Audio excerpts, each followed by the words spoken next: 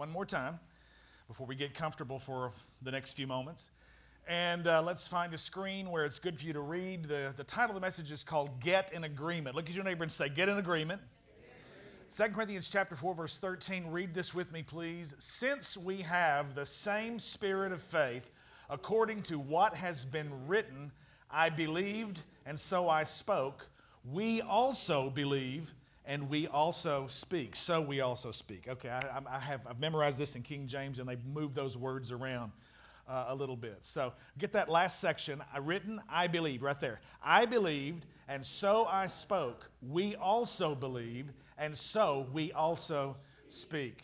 Let's go ahead this morning and grab our text for today. This is today's message found in Matthew chapter 18 and verse 19, and this is how it goes. Read with me. Again, I say to you, if two of you agree on earth about anything they ask, it will be done for them by my Father in heaven. This is the famous passage talking about the principle of agreement. Some of you have probably heard some teaching on this. This is the substance, the foundation of what we want to speak to for about the next 30 minutes this morning. And so we're going to talk about the importance of being in agreement, not only in prayer with the Father and with what the Word says, but getting in agreement with each other. And so let's bow our hearts together and ask the Lord to help us today. God, we thank you for this time in worship. Thank you for your presence. Thank you that you are the cornerstone. What the builders rejected, Father, you set up, and you've caused Jesus Christ to be the very cornerstone of the building, the temple of God, of which we are. God, we thank you that what you're doing is absolutely marvelous in our eyes. We know that this is the day of the Lord, and we rejoice. We're glad in it. We ask you right now, by the power and the presence of the Holy Spirit, that you open eyes to see and ears to hear, that you resurrect folks from spiritual death in this service this morning. God, that you take the gospel, that in it alone has the power to transform a life. We thank you that though the law tells us to behave, thank you for the simplicity of the gospel that tells us to believe. And with it, you bring the grace to bring change into our hearts and to our lives. And we ask you this, we give you honor and glory and praise. I just acknowledge that before you and all these people that I can't do anything apart from you. But God, I'm thankful today that in Christ I can do all things. You strengthen me in the anointing. In Jesus' name, and all of God's people said, amen. You may be seated this morning in the presence of the Lord. So we're talking about say it. We're talking about the importance of confessing things. Confessing not only the negative idea of speaking sin that has been committed and God granting forgiveness and cleansing us from unrighteousness, 1 John 1:9, but the positive side of confession, which means the proclamation of faith. So we are declaring. The first Sunday we opened up with the Apostles' Creed. The Latin word credo means I believe. And so every one of the great creeds of the church that have been used for 1900 years, the Apostles' Creed, the Nicene Creed, the Athanasian Creed, a number of these great ones that are recognized trans-denominationally because they declare what we would consider to be the very critically important fundamentals of the faith, over which, as true Christians, as biblical Christians, we will not argue. There are a lot of non-essentials that we have room for disagreement over, but it's these things on which we say we will agree. God is Father. Jesus Christ is His Son. He was crucified, suffered under Pontius Pilate, born of the Virgin Mary. All of those things, the efficacy, the effectiveness of His blood, grace that is given to us, forgiveness of sins, the power of the Holy Spirit in our lives. All of these things are critical elements for which we say we will agree. We will get in agreement with them. So this morning we're going to move beyond just merely agreeing with a principle or with a theological idea, but we're going to talk about, I believe, what is sometimes can be an almost inexplicable kind of connection that God brings between you and someone in the Spirit. A lot of times between me and my wife, where we stand in agreement together. And we're going to talk about what that means this morning, because this passage that we just read says that if two of you, now we misquote it all the time. You will hear people say, if any two of you. And that's not what the Bible says. It says, if two of you. How many of you know you can't get in agreement with just anybody? But it's two of you that are of like mind and like precious faith and in the Spirit. If you get in agreement together, the Bible says nothing will be withheld from you. It'll be done for you by my Father which is in heaven. Whatever you ask in prayer, stand in agreement, it says. Okay? And so to quickly review, we've had 2 messages prior to this. I'm not going to give you all the points, but just the one things or the things that I want you to really remember, get a hold of. So in the review, this just one sentence per each message. Number 1, we talked about the importance and the power of our words. And we basically said that belief in the heart is activated by words in the mouth. Everybody remember that one? So I believe things in my heart. It's activated by what I speak.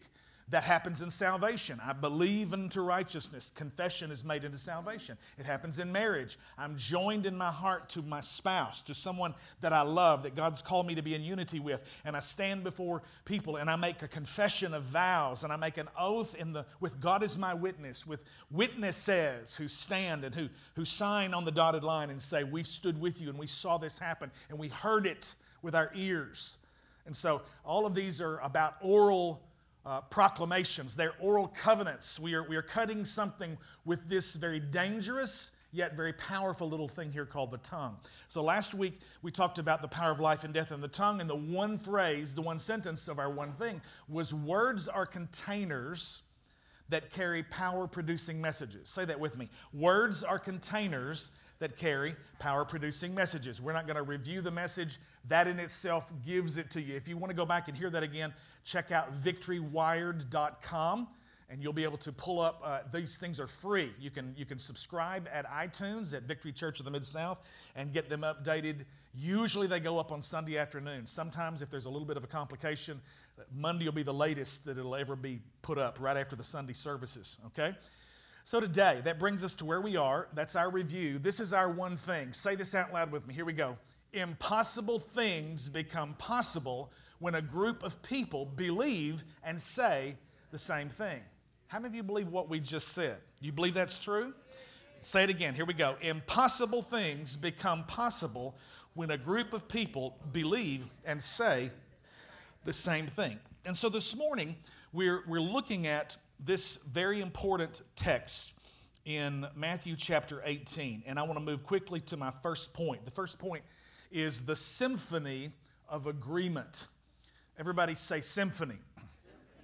Now, you wonder why I'm using a musical term. Well, we know you're musical and you like to play and teach and enjoy all these different styles. Symphony just sounds so classical. Where does this word even come from? And really, what is the distinction? What makes the difference between a symphony orchestra and just an orchestra? An orchestra can be a group of 8, 10, 12, 15 pieces. A symphony is very different in that it is required that it has all of the functioning parts of brass and woodwinds and percussion and strings. So you have violins, you have cellos, you have violas. So you have these 4 major categories that are represented in a symphony. A symphony is very much like the body of Christ. It demands that there are all of the representation of the members of the body, each functioning in the place in which they're supposed to operate. What do you think it would be like if you attended the Memphis Symphony Orchestra performance? And let me just draw this line one more time because I want you to see that all symphonies are orchestras, but not all orchestras are symphonies. Okay? So we can have a little small 15-piece band and call it an orchestra and be correct. But a symphony demands that it has those 4 big categories, all representative of strings and brass and woodwinds and percussion. All that stuff is going on. And every one of them has a function. It has a place. A symphony is a complex piece of music that usually comes in several movements, and it will highlight through those movements as it develops a musical idea or a theme that will represent every one of those 4 major groups. The strings will have a portion to play. Sometimes they'll be on the top and lead it. Other times they'll be the foundation in which the brass will come out and the trumpets will sound and the trombones will slide. Other times it'll be a nice flute or a clarinet, and it will be emphasizing something that is very subdued but yet still has a very powerful musical message. So all of those are working together. We get this this Western idea of what a symphony works from, because it comes from a Greek word. It's in your notes. I don't have it on the screen this morning, but this word that we read this morning out of Matthew chapter 18, and I'm going to read it to you one more time, verse 19. It says, "Again I say to you, if two of you agree," everybody say agree. See how I have it highlighted in the notes on the screen this morning. "If two of you agree on earth about anything they ask, it will be done for them by my Father in heaven." The Greek word for agree is symphoneo. You can see it there in your notes. That is the transliteration. It looks almost identical to the word symphony. And so it's the idea, if we give you a really hard literal translation, sim, S-Y-M, means together, and phoneo, you can see phone. You can almost see iPhone right there. Now, forgive me for all of you Android aliens, okay? I'm just teasing. But you can see phone there. Phone is the word sound. And so if we give you a really literal hard translation of the word, it would mean to sound together. So a symphony sounds together. When you get in agreement with someone in your house, husbands and wives together, and you push out strife and you push out disagreement, dis is anything that undoes what it's in front of. If you are disillusioned, the illusion is lost. If you're in disagreement, you have just crushed agreement.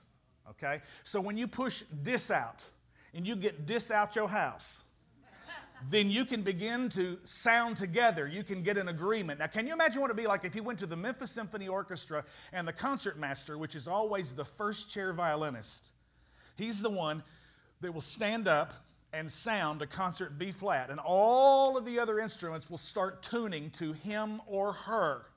Whether the concertmaster is male or female, he will sound the concert B flat and just keep that thing going with as few waves in it as possible so that it's this clear, constant sound. And so against that sound, they will measure and they will tune their instruments. The brass will be adjusting their mouthpiece. Their embouchure will be right. And the woodwinds will be adjusting the reed on their mouthpiece, and they'll be getting their embouchure right. The strings will all be making minor adjustment in the strings so that they make sure that everybody is tuned together. And if you've ever been to the performance of a symphony orchestra, literally those probably last 5 minutes before you know they're about to be performed is some of the most awful sound you've ever heard in your life, because it's just scratching. How many of you have ever been to the symphony before? Or you've at least seen it on television? Okay, and they're tuning, and it's just about everything imaginable. You're going, how are they making sense out of this? And they're all making sure that they're not sharp or flat. And they want to hit the tone. Intonation is a musical idea where we want to be spot on. And it's not varying from here, it's going sharp, or here it's going flat. How many of you know when you can't hit that note, it usually, if someone is really musical, it can just about drive them crazy. And most folks who have at least an ear to appreciate what they know what sounds right. They may not be musical, but they just go, that doesn't sound right. That's shrill. Or man, the dude was flat. And so intonation is important. You want to get yourself in tune with. And how many of you know Jesus is our concert master? He's the one who's sounding the tone without any waves. It's one sound. And his life has given us a demonstration, a picture of what it means to get in tune and in an alignment with the kingdom of God. And that is because he is the king of the kingdom. Somebody say amen. So let's just say, second chair saxophone decides that he doesn't like the symphony they've chosen. They don't want to play Beethoven. He wants to play Rachmaninoff and do a concerto. How ridiculous would it be if you've got various folks just mutinying, jumping ship, and doing whatever they want to? What makes a symphony wonderful, what makes this band sound right, is that we have the instruments tuned and the vocalists are intonation. The intonation is on, it's spot on. We're singing harmonies and we're trying to make sure that there's not sharp or flat. And a lot of that has to do with whether you can hear yourself. And I could stop and really talk about this principally, but the way we hear ourselves is allowing community with someone else to kind of bounce back, and we have a sharing and a give and a take. And when we share things that are not in the Word and somebody kind of pushes back and go, no, you're a little sharp there. Maybe you need to humble yourself a little bit, and let's see what the Word says, and let's get a little bit more in tune or in line. Or maybe you're a little flat, you're depressed. Let's inject some faith, and let's get you sharpened up in your walk a little bit, because the tune that you're singing is a little gloomy, it's a little flat, and the Lord wants to pull you back up and get it all leveled out. Remember, the Bible says when the King comes, every valley will be exalted and every mountain will be made low.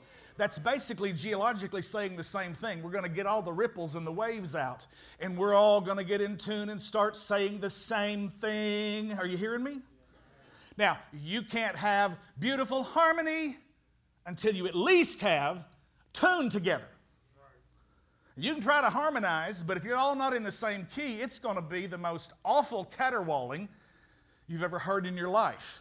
Are you getting anything out of this? Okay, so we want to get in agreement together. Impossible things become possible when a group of people believe and say the same thing. So, symphoneo is to agree. Literally, it means to sound together. Principle number 2, point number 2. So we're going to ask the question, okay, this is cool. I see the Greek word connection. I see symphoneo in the Greek, means agree, translates agree, and we get the word symphony from it. I see the great illustration, pastor, and all of this. But, does this stuff really work? Okay?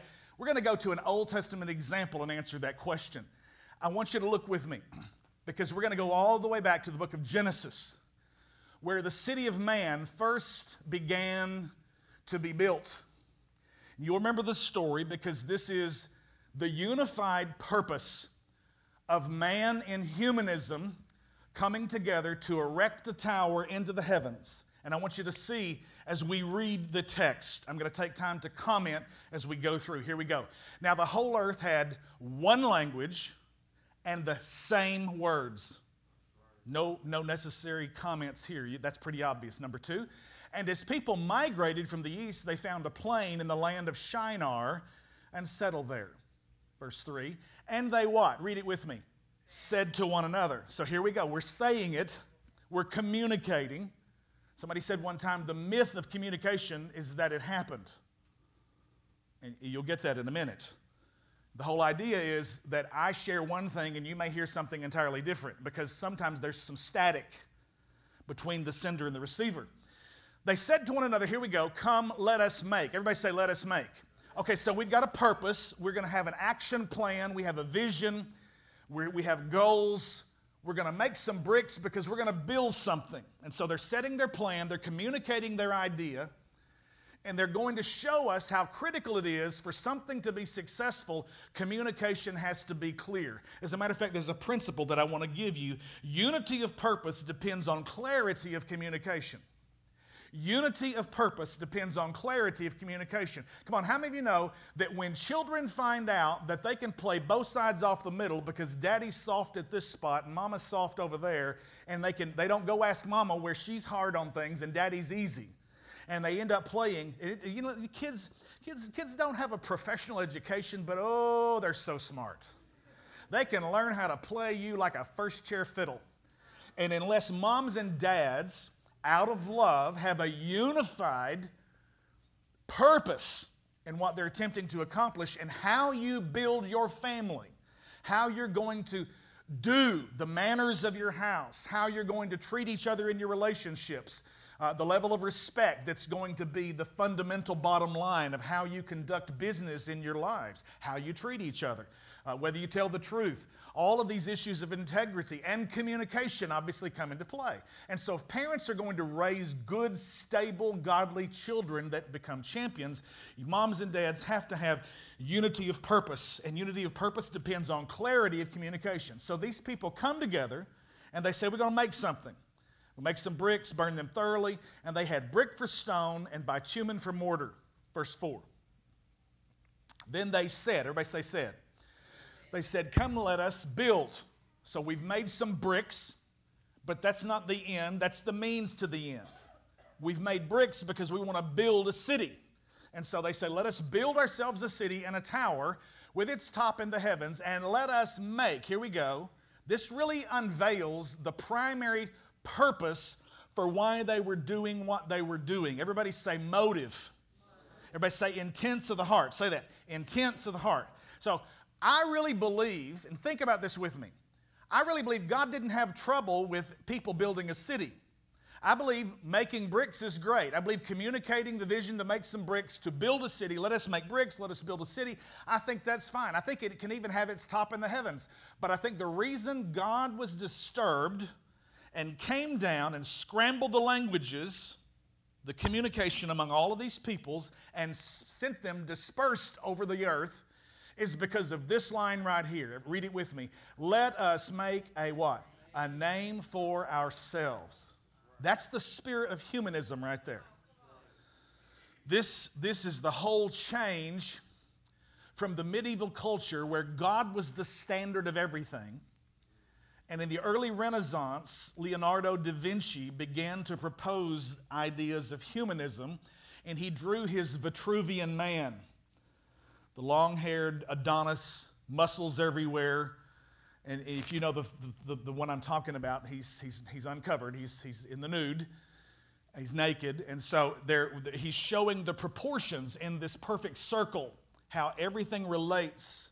Did you know that your foot is the same length between the distance between your elbow and your wrist?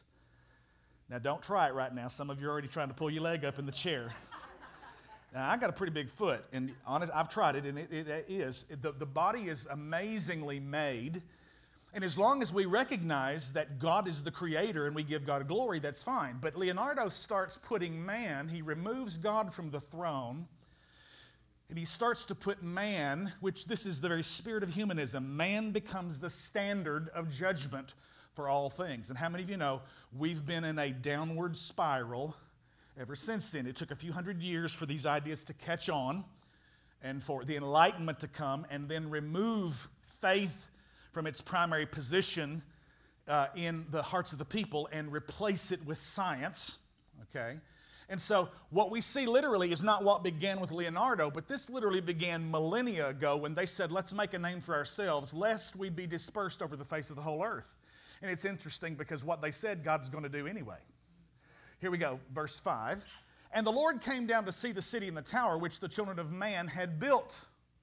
Now, I believe that God's interested in what you're building. I believe He's interested in how you are conducting your business, the entrepreneurial spirit that you have, the way you choose to make decisions on how you're going to treat people. What is economic justice as it relates to your business concept? How are you treating your family? How are you treating your customers? Where do the poor fit into? What kind of wage are you paying people? Are you being righteous? Are you being fair?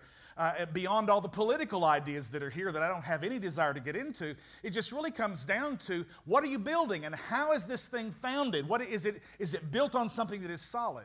So God comes down to see, and I believe He comes down to your family to see the relationships. I believe He comes down to a church to see the government and the peace of the Lord that's there. And when the Holy Spirit is moving, it means that people pretty much are learning to do what was negative in this situation. Literally has a positive side. If we can have this one language and say the same words, nothing will be impossible for us. That is, if our motives are right. Are you hearing me? Because look what the Lord says. God comes down, verse 6. And the Lord said, behold, they are, everybody say it, one people, and they all have what? One language, and read it with me. And this is only the beginning of what they will do. So this is the power of unity and communication. Clarity of communication will establish unity of purpose when we learn how to do and say. But secondly, the second principle I want you to see is that motive is everything in building. Motive in building means everything to God. It says, and nothing that they propose to do will be impossible for them. God says, these folks have got it down. They've learned how to not let everything get tied up in the committees. They've learned how to stop backbiting each other. They've learned how to stop having their leaders for lunch. They've learned how to stop criticizing the other workers on their teams and their crews. These folks literally have their act together because they're one people, one language, using the same words. They have the same idea. They're building, and they're accomplishing something great. And God says, all of that's amazing, it's wonderful, but they have the wrong motive. They're building a name for themselves. God says, I'm not going to have it. Because this literally is only the beginning, and nothing that they propose to do will be impossible for them. Verse 7, come, let us go down, and there confuse their language so that they may not, everybody read it, understand one another's speech. we've been having problems ever since then. I think the classic are the old ideas of men are from Mars, men are from Venus. Come on, guys, have you been married long enough that when you ask her if she's okay and she says, I'm fine, it means she's not fine? Why confuse us simple-minded dudes like that, ladies? We can't figure it out sometimes. We'd rather just go on and be blunt and tell us really what you're thinking. Well, you're supposed to figure it out. Well, and so since this mix-up, since this scrambling of languages, we've had all of these critical things that have begun to happen. They do not understand one another's speech. Verse 8, here we go. So the Lord dispersed them from there over the face of the whole earth, and they what? Left off building the city. Wow. Verse 8, one more verse, and we're going to finish. Here we go. Therefore, its name was called what? Babel. So when we think of babbling, like babies babble on, that's where the word Babylon comes from. So Babel, the Tower of Babel, because there the Lord confused the language of all the earth, and from there the Lord dispersed them over the face of all the earth. If what we're saying can be confused, then we can be defeated. Now, the Lord brought the confusion to bring defeat this time. But what I want you to see is had their motive been right, God wants to bless building. Because there are two cities that are being built in Scripture from Genesis all the way to Revelation. But thank God, if you read to the end of the book, Babylon falls, and the city that stands and is triumphant is not the city of man, it's the city of God. It's called the kingdom of God. And we can't run and build and operate the city of God the way we run and build and operate the city of man. First of all, I want to chase the rabbit, and I'm going to say one thing and leave it alone. The city of God's not built with bricks. Bricks are man-made. They're all shaped the same. They're all conformed to the same image. The city of God's built out of stones, and every one of them are different. Everybody say living stones. That means one's got a little shape over here, and it's just so cool because the funky shape that you have, God has uniquely made you to fit into the wall with somebody else that's got something that will complement your strangeness. Come on, are you hearing me this morning? You're a creative person. Guess what? God can put you around somebody that can help bring pragmatic ideas and stabilize you. Many times that's the reason really great marriages are opposites that have been attracted to each other. Because you're a funny-shaped stone in one way, and she looks another kind of way, and the thing comes together, and you guys just fit. And the struggle begins then in really sitting down and getting face-to-face and getting intimate with one another in your words, in your conversation, and clarity, communication comes. Motives of the heart are revealed. When you get an agreement, there's nothing that will be impossible to you as a man and a woman of God. That's not just your being in agreement together, but it's your being in agreement with the word of the Lord. This is the challenge and the charge. Point 3. Psalm 133, the challenge and the charge. Listen, behold how good and pleasant it is when brothers, what? Dwell in unity. Everybody say, get in unity. Here, number 2, it is like the precious oil on the head, running down on the beard of Aaron, running down the collar of his robes. It's like the dew of Hermon, which falls on the mountains of Zion. From there, the Lord commanded the blessing, life forevermore. 3 verses, 3 tiny little verses found in the last quarter of the 150 Psalms, Psalm 133.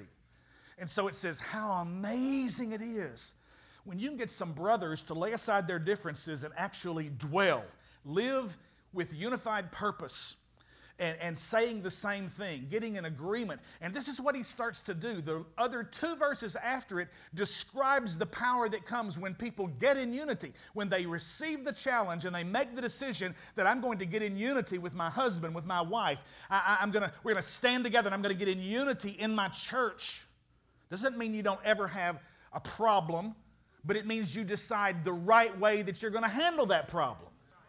Because there's a way that'll destroy unity, and you can still be in unity and actually not necessarily agree with everything. How many of you know if you're going to be in the symphony, you might even play something that you don't like? But because you know that you're called to be a part of something bigger, and 99% of the time you love what you're doing, it's just that, and let's just all be honest. Let's get real. People are people, and we all have some things to do that we don't like to do. Come on, everybody in the room that's got a job, you have some stuff on your job description that if you could just take white out and just pour a gallon of paint on it and cover it up and forget about it. You would love to be able to forget those items on your job description.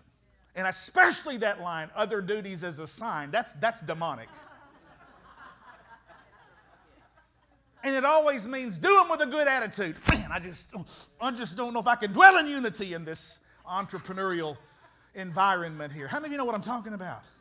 Well, if you want a paycheck, if you want to be able to accomplish a great purpose, if you want to go home at the end of the day with satisfaction, knowing that you've done something that has provided, whether it's a service or whether it's a product, and it blesses people, and literally, if you can start to think in kingdom terms about what you're doing sitting in that cubicle, answering those calls, dealing with the complaints, assuaging customers that are upset, and bringing peace, you're literally ministering the shalom of God.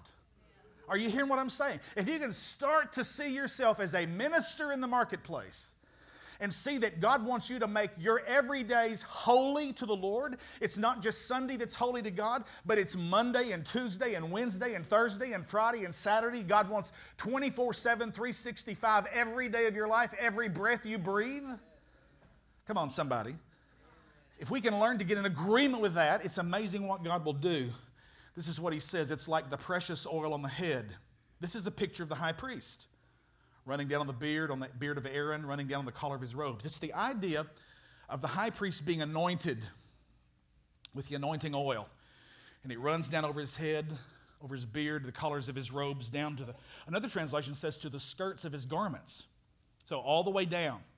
What I want you to see is when we get in unity, the same anointing that is on Jesus the head will be on us the body.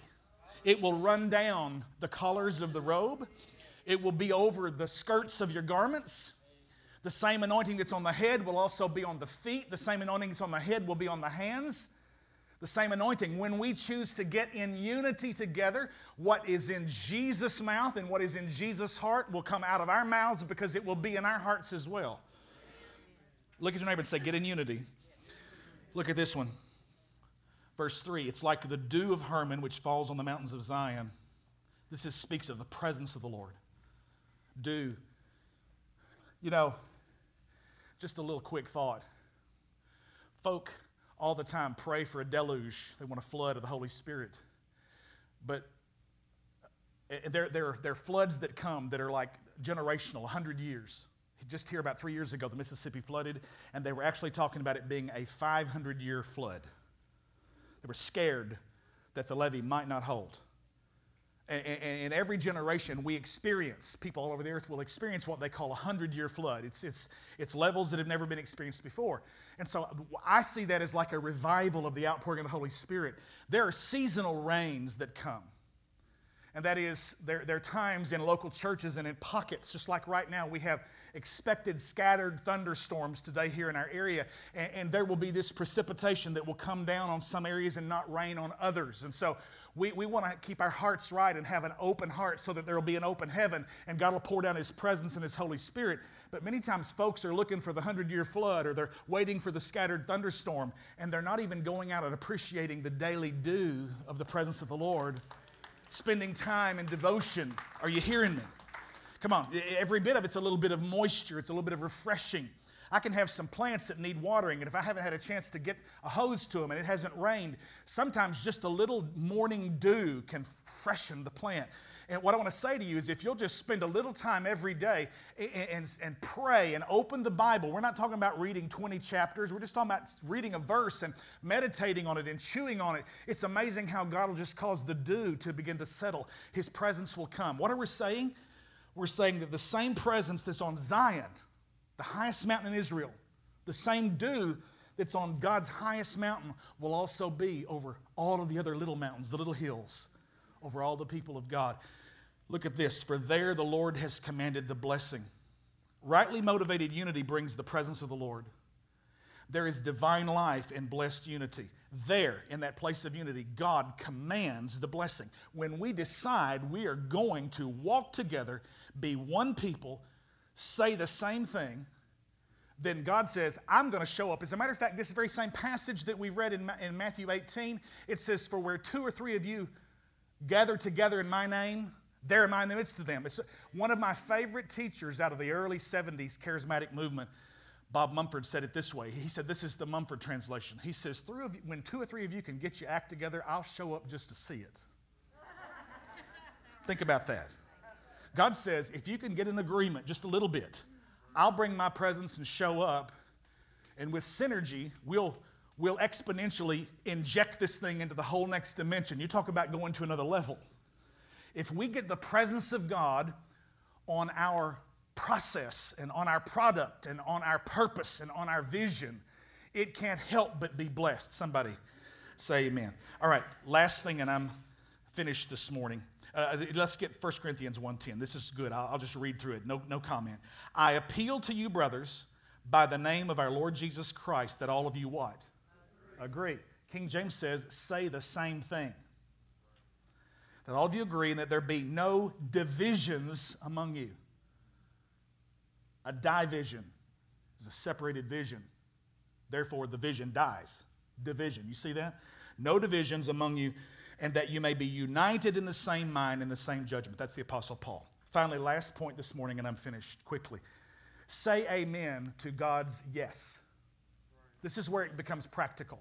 In our prayer lives, in standing together in agreement as a local congregation for the blessing of the Lord on this church, to touch the Delta, to advance the kingdom of God, to see spiritually dead people raised to newness of life. Say amen to God's yes. Here we go. Look, 2 Corinthians 1:19 and 20. 2 verses and I'm finished.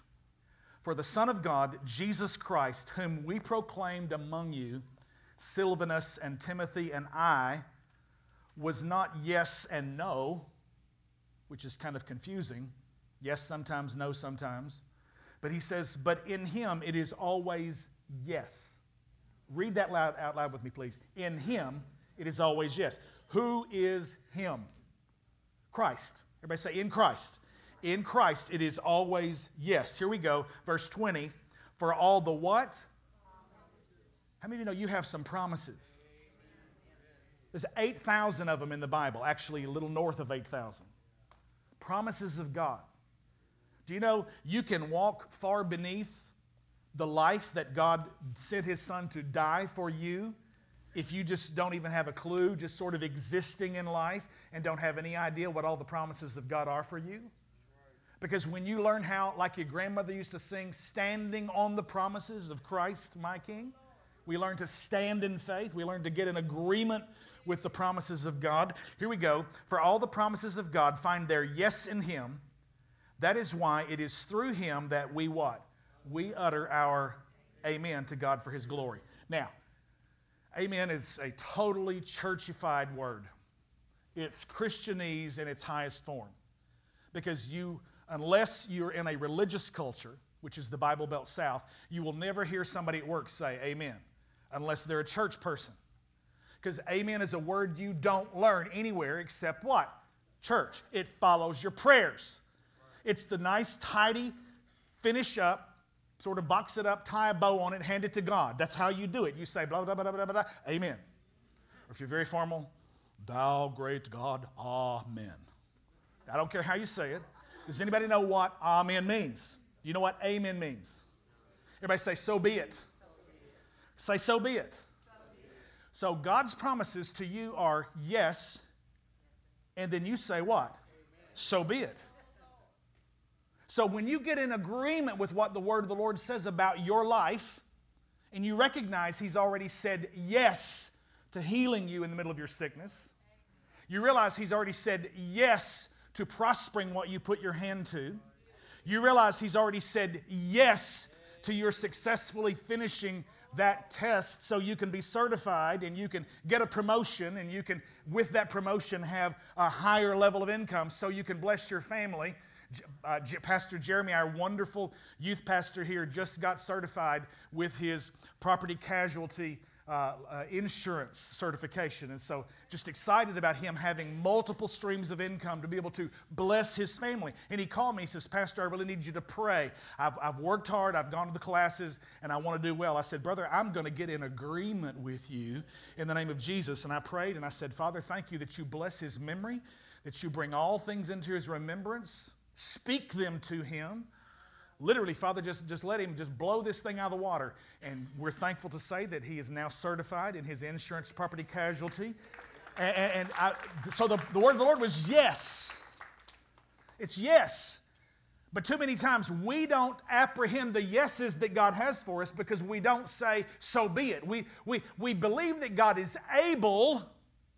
Matter of fact, if you ask anybody on the street, most folks in America will tell you, yes, God is powerful. God is able to change my circumstances. But when you ask them the next question, number 2, this is the critical one. But do you believe God is willing to do it for you? Well, I don't know. And that's where the real rubber meets the road.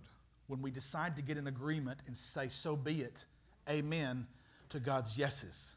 You know what? That first began for some of you years ago when you heard the gospel and you got in agreement with it and you said, God, I am a sinner and I need a Savior. Jesus Christ, forgive me of my sins, come into my heart, change me. You know what you did? You said yes to the promise when he said, for God so loved the world that he gave his only begotten Son, that whosoever believeth in him should not perish but have everlasting life. For God sent not his Son into the world to condemn the world, but that the world through him might be saved. That's God's yes. And then when you say, so be it in my life, amen. Amen, Father. I believe that. I receive your yes, and I stand in agreement. Now, this is a little bit of a kind of a crude economic understanding of it, but it's like a two-party check on the bank of heaven. It already has Jesus Christ signed on one line. But this is a joint account. And Jesus is not going to do anything apart from being a gentleman. He's not going to force you to do anything. You have to say amen to his yes. You have to sign in faith your name, wherever it is. I have a tendency to think that his is the foundation, his is the bottom line. We just sort of connected and adjoining to it. But that's when we become one. Two become one. Yes are the promises of God. Amen. We utter the amen to the glory of God. When you utter the amen to any one of God's yes promises, get out of the way because heaven and earth are about to move. You can say to the mountain, move. You can say, be cast into the sea. You can speak life to something that looks like it's dead. You can curse and bind something that is attempting to destroy and bring destruction into your life. You can curse confusion and ignorance and poverty, and you can loose blessing and forgiveness and relationship building and communication and clarity and purpose and destiny and faith and the peace of God and the promises of God and the prosperity of God. Are you hearing what I'm saying to you this morning?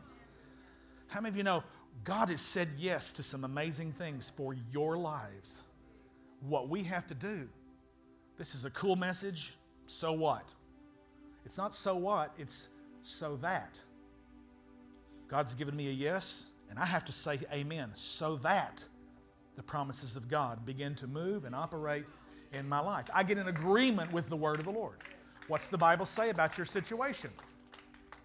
Have you struggled? Have you fallen this week? Have you sinned? Don't waste any time hanging out with somebody that can't help you. Run straight to Jesus and say, I confess it. I'm sorry. I renounce it. I turn from it in Jesus' name. Thank you, Lord, for grace and mercy to help me, strengthen me. Agree with what the Word says about you. And now that you're a new creation in Christ, start agreeing with what He says about who you are now. That you're the righteousness of God in Christ. That you're the blessed of the Lord. You're not under a curse because Jesus became a curse to take the curse off of you. You're not under the wrath of God. God's not angry with you. God's crazy about you. Come on, are you hearing what I'm saying this morning? Come on, I'm going to preach somebody happy in this room today. And I got to quit. Bow your heads with me, please. Gracious God.